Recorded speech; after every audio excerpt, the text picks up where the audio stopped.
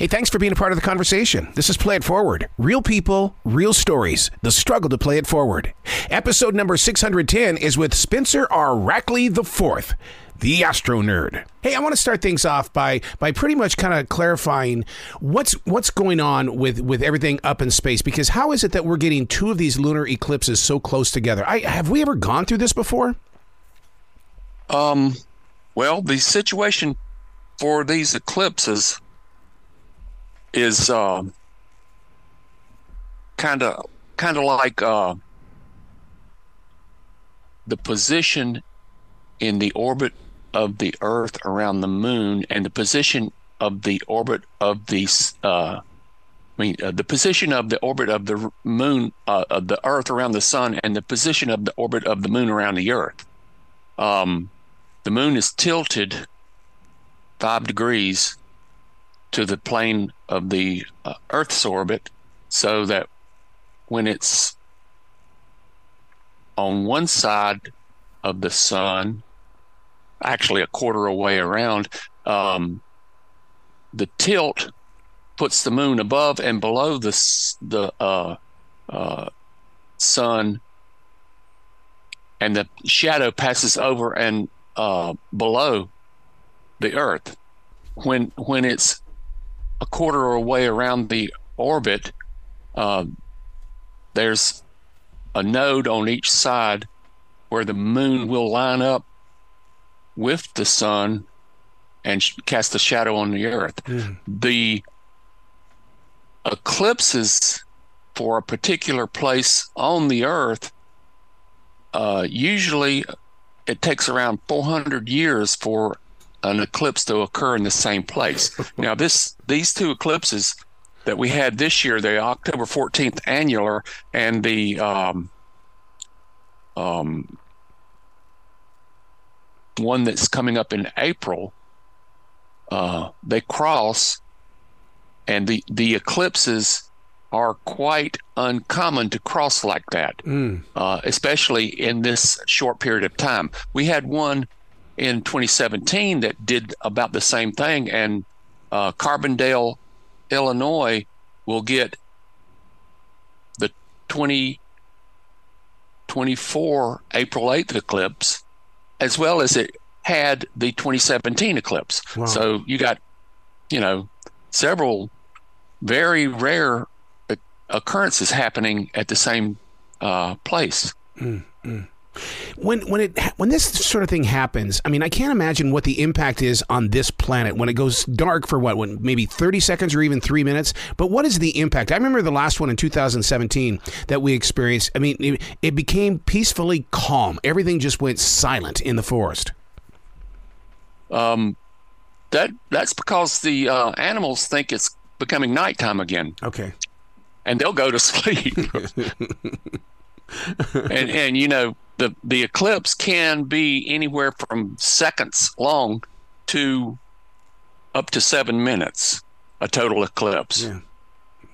Yeah, and they've always fascinated me in the way that it really proves how much the planet is moving around the moon, or how the moon is moving around the planet. Because, you always heard about it in science, but until you physically go through an eclipse, you physically see it. You experience it. Is that the reason why you're drawn to it?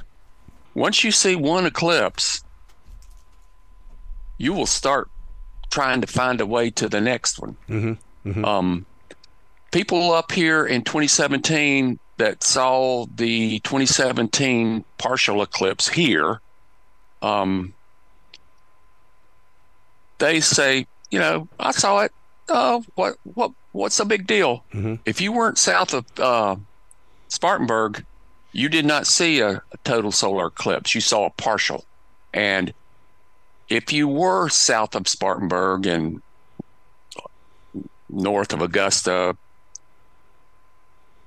you were awed like nothing you've ever experienced. It's kind of like seeing God.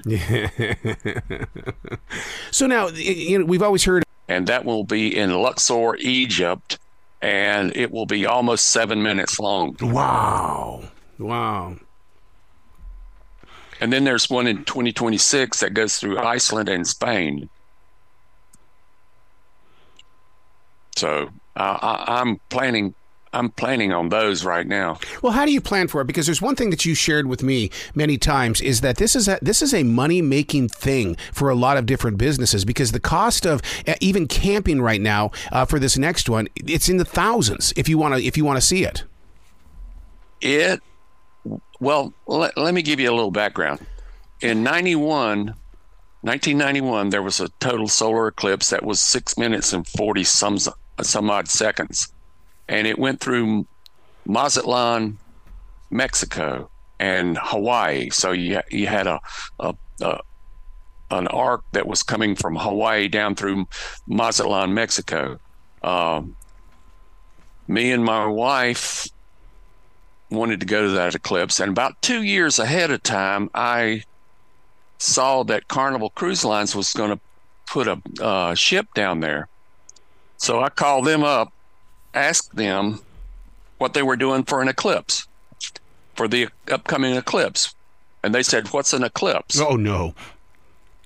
That gives you an idea about, how out of it they were. In the 2017 eclipse, 2 years ahead of time, I was able to book 30 rooms down in Irmo, South Carolina, for a group that I was taking down there for this eclipse, for that eclipse.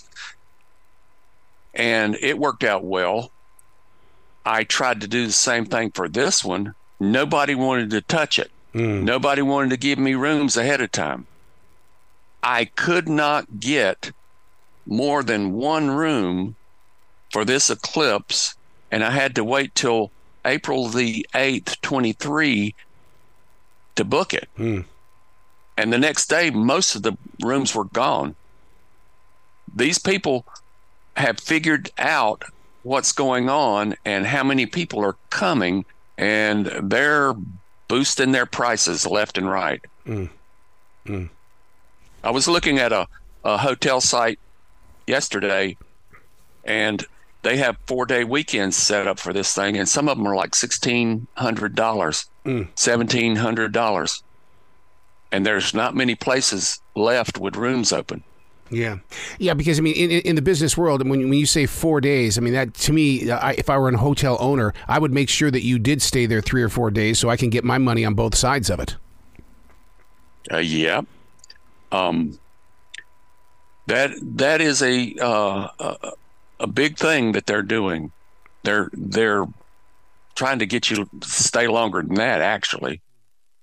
Do you like the way that NASA has been really focusing in on, because the NASA channel was doing basically play-by-play action. In fact, you even got Eric Thomas from Channel 3 doing some play-by-play action of the eclipse. That stuff to me fascinates me because a lot of people, like you said, are so uneducated about, what the eclipse is and what the effects are. Yeah, NASA does a good job. Eric Thomas was down there in Irmo with my group, and he did a great job down there, play-by-play doing that eclipse. And for like months before that particular eclipse, he was on his weather station, his weather channel, promoting the thing and explaining exactly what would happen and what you would see and all of these other things. Yeah, they're doing a good job of it. Yeah. When do you start getting ready to take off out of town for something like this? I know it's in April, but you still have to plan ahead. I've been planning for this thing for 2 years. Jeez. Wow. I've been setting up cameras and test running and doing all the things necessary. I'm trying to figure out how to ship all my equipment to Texas and have it safe and have it arrive on time. There's lots of things that you have to do to get ready for one of these things. So you take this really seriously, not just somebody who's got a pair of those fancy glasses, but you're taking camera work down there with you as well. You see this hat? Yes. It says Eclipse Mega Movie.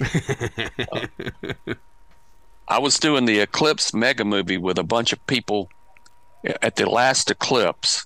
It was a scientific experiment where they were going to take images that people have shot across the eclipse path and put them together into a movie so they can see the streamers and how they floated out, and how the magnetic fields were interfering and pushing those streamers in certain directions.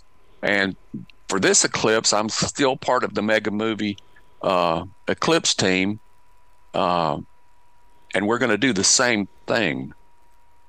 Take images all along the eclipse path and put them all together to make a movie for scientific research. Oh my God. My God. That's the kind of stuff that fascinates me as we continue to grow in space, putting man back on the moon and reaching out to Mars. It's almost like we need these eclipses to keep our own interests here on this planet.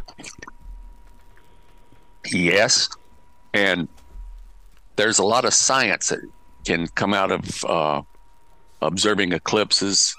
For instance, they don't really know the size of the sun, and one of the experiments that is going to be done for this eclipse is imaging, trying to figure out how big in angular the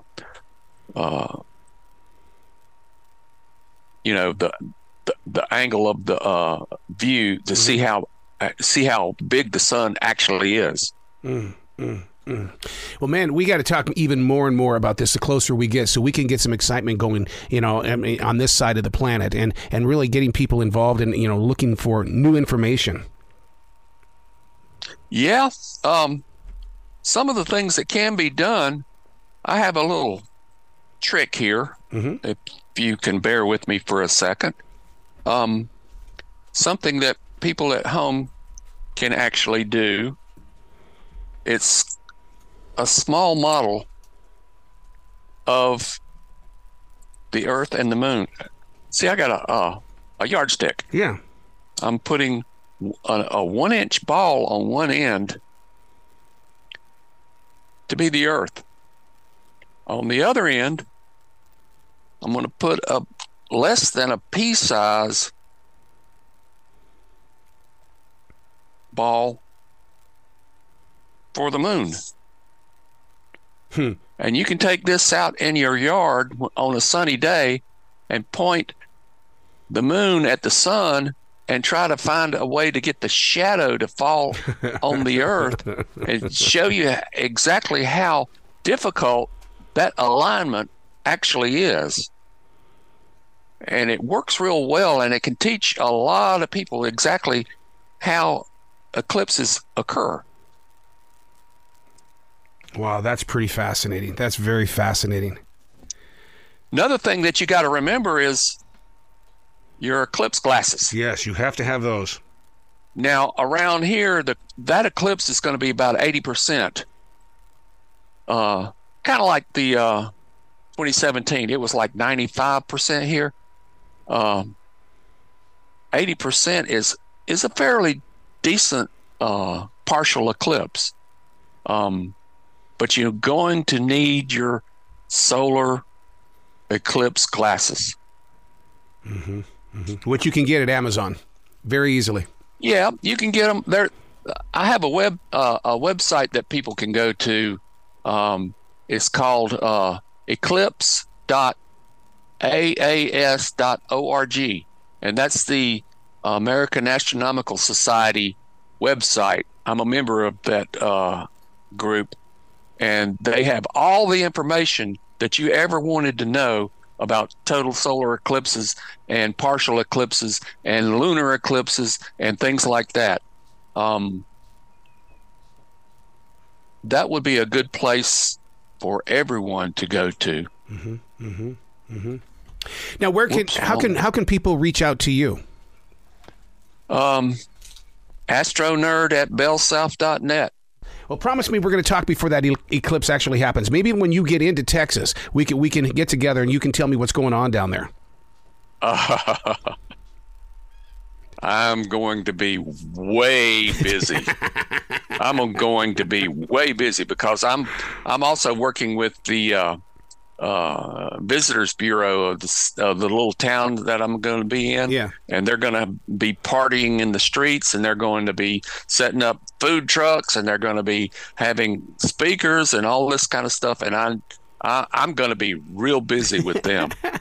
That's what I like to hear. I like to hear that. All right, a week ahead of time, we'll get together and we'll talk about it again. All right. Yeah, we could do it anytime you want to, except for that weekend. Well, man, thank you so much for talking today and at least enlightening us on what this is all about and how we can prepare for it. Well, it's a very, very amazing experience. It's kind of like seeing God. Yep. It's that bizarre, that inspiring, and that amazing.